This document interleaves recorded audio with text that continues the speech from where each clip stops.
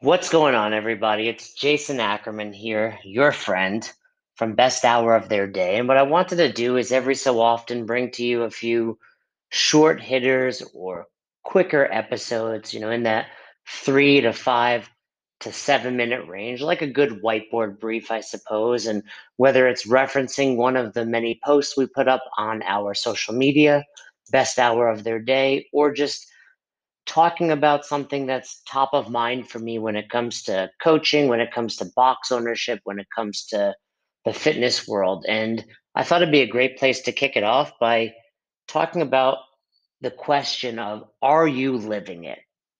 I think for many people, we become box owners, or maybe more so, we become coaches because we fall in love with CrossFit. We fall in love with functional fitness, constantly varied functional movements at high intensity. We love the adaptation that it yields, increased fitness. Of course, we know fitness to be work capacity across broad time and modal domains. And having been doing CrossFit for nearly 15 years now, I can tell you that sometimes my sometimes my direction changes. There are times where I've said, "Oh, I'm going to focus on bodybuilding. Oh, I'm going to focus on yoga. I'm going to focus on my jujitsu. I'm going to focus on, one specific aspect of fitness, like Olympic lifting or gymnastics."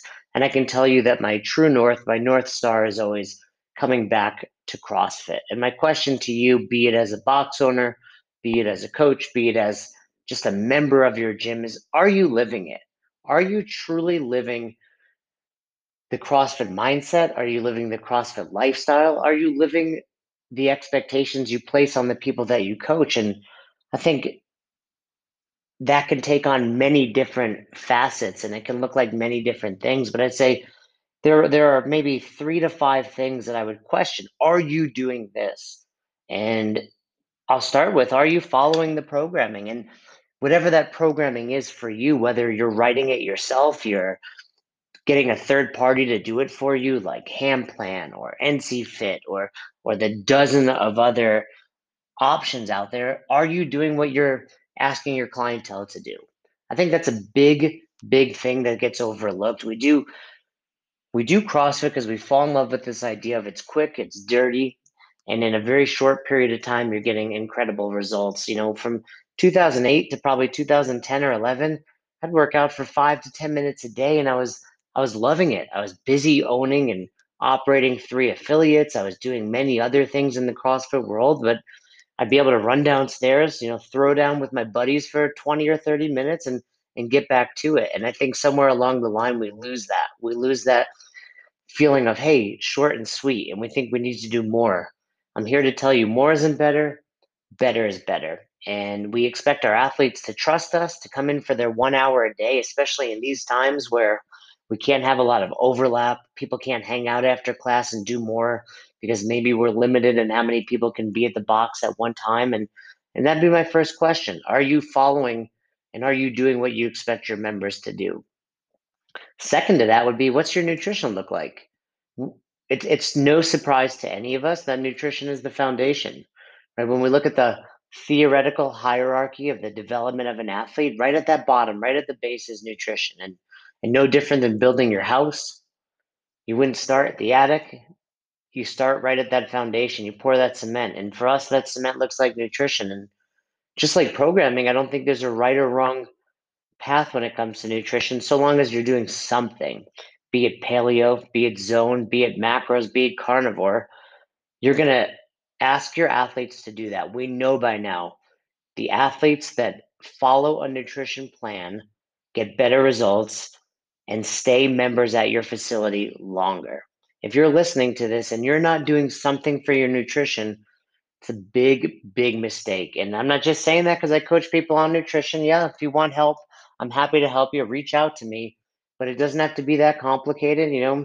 Eat meats, vegetables, nuts, seeds, some fruit, little starch, no sugar. If you're not sure where to start, that's where it begins. Meat, vegetables, nuts, seeds, some fruit, little starch, no sugar. If you feel like you want to take it to the next level, keep intake to levels that support exercise, not body fat. And I think it's important. You need to live that. Are you living it? Are you following a nutrition protocol. Because if you're not, it's not right for your athletes. You are asking them to do something you're not willing to do. And I've got a spoiler alert, I've got a news flash. There's no easy nutrition plan. Every one of those plans that I laid out has its pros, cons, macros.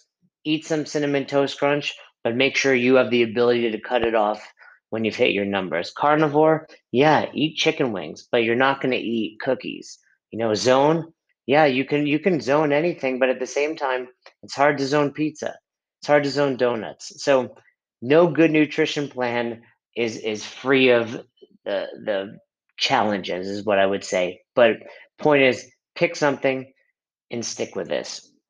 And if I had to give you one more thing, we've talked about fitness, we talked about nutrition. The last thing I'd say is be a good member of your community, the culture at your box. I put a post on my personal Instagram this morning, the Jason Ackerman. I said, CrossFit is free, right? I did a workout in my garage today and I went probably 70%. And that was on purpose. I didn't want to go hard. I'm a little tired. I had a busy day ahead of me. But when I want to go hard, when I want to, give it my all, I don't go into my garage. I drive the 10 minutes. I go to the box because I'm going to compete against the people in class. I'm going to get coached by the coaches and move better and push me when I'm feeling sorry for myself and doing the barbell cha-cha where you think about stepping to the bar and you go, nah, give me a minute, take a step back. I think the magic is in the community. And I've told this story before, and I'll wrap this short hitter up with this. I love the competition aspect of CrossFit, but I'm not a competitor. I don't have any delusions of going to the games as an individual, as a team, or as a master. I don't think I would qualify for the 65 plus women's division right now. But when I'm in class, I'm giving it my all. And there was a workout, this is going back 6 or 7 years. One of my original members, her name was Donna. Donna is probably about 80 now. So she was in her 70s at the time. Donna has a metal rod in her back because she had scoliosis. So she has very little ability to flex or extend her spine. It's basically locked into place. And we were doing a workout that ended with 10 thrusters at 135 for the men, 95 for the women. Now, I was hitting that workout RX. Donna was hitting that workout very scaled. She had a very tough time getting a barbell overhead at all because of her lack of flexibility and mobility. So she was using PVC when it came to the thrusters. And I don't really remember what happened before the thrusters. It was some sort of chipper, but we happened to get to that bar, that last bar of 10 thrusters at the same exact time. And I saw her out of the corner of my eye. Now, 135 is a challenging thruster, and this is probably 12 minutes deep into a workout. But I saw Donna pick up that PVC, and I picked up that barbell at 135 pounds more than she was lifting, and forced myself to go unbroken so I can be an 80-year-old woman on some random day in Albany, New York. That's why you go to a box. That's what we're looking for, that push. And do not think for 1 second after I beat her that I didn't talk trash to her and then immediately give her a high five and a hug. That's what the CrossFit community is all about. So my question to you is whether you're a box owner, a coach, a member, is are you living it? Are you living by the expectations you're giving to others? And are you truly trying to be the best version of yourself?